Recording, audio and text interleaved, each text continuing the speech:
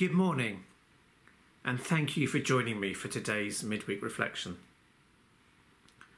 Many years ago, after a day out somewhere on the Norfolk Broads, a friend and I were travelling on a busy main road into the centre of Norwich, and it was rush hour time, and so we were stuck in this long queue of traffic, and it was a hot afternoon.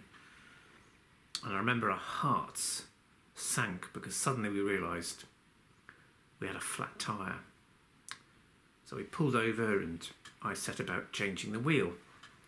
And we'd not been there very long when a lady appeared from the house where we'd pulled up. And I think I assumed she was coming to complain that we were blocking her driveway or something. But I was a little bit surprised when she appeared smiling and she presented a big tray. And on the tray she had her best bone china tea set and a big pot of tea, a little jug of milk, and 2 plates with scones with jam and cream. And it was a little thing in its way. It was just a quite small act of generosity. But it's always stayed with me. I've always remembered it because I remember how it changed that moment from something that was a bit harassing and stressful into something that was just very warm. And I think hospitality is something that's worth reflecting upon.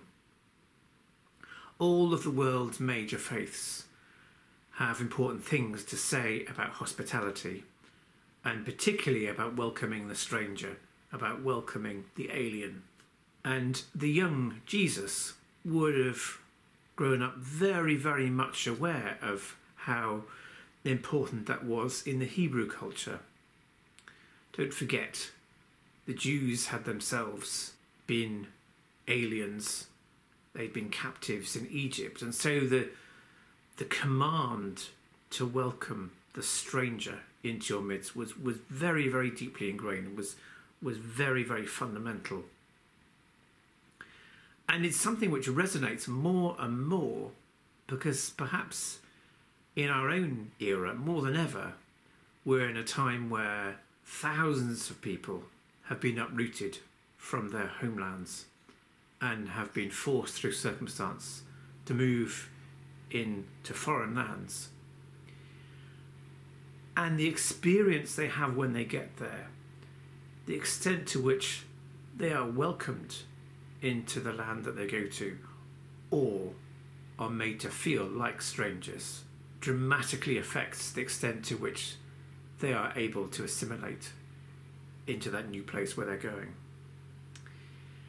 And I just wonder whether the experience of the last year and a bit, I wonder if it's made us all a little bit more cautious about hospitality. After all, we've not been able to have people come into our homes. We've not even been able to have friends and loved ones come and visit us, let alone have someone we don't know come and stay in our house. I wonder, has the culture of social distancing, which I have to confess is a phrase I really rather loathe anyway, but has that made us more cautious, more wary? If that were so, I think that would be a shame. It will be a pity, because I think probably every one of us knows what it's like to be the alien, to be the stranger, to feel left out. And probably every one of us has also had that completely changing experience of being welcomed, of being made to feel like we belong, even when we thought that we didn't belong. And perhaps all of us, unknowingly, have somehow been agents of that welcome, agents of that hospitality. Perhaps in small ways, perhaps in quite dramatic ways. So today, maybe just take a moment. Maybe think about hospitality. Maybe think about a time when you've been welcomed into someone else's community, into their home.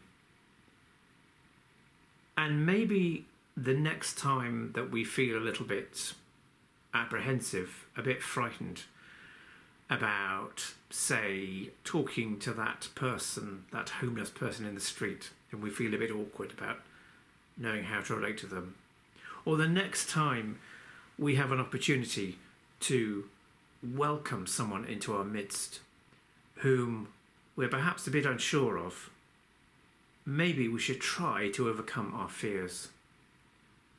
Because who knows, maybe we're welcoming Christ into our midst.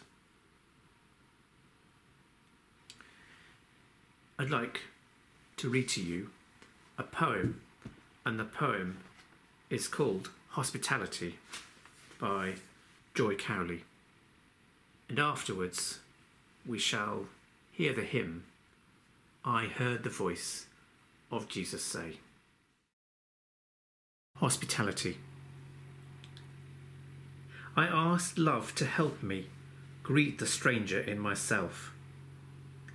I knew how to open my door to the world and greet everyone out there as a friend. But I didn't have any kind of welcome for the impoverished one within.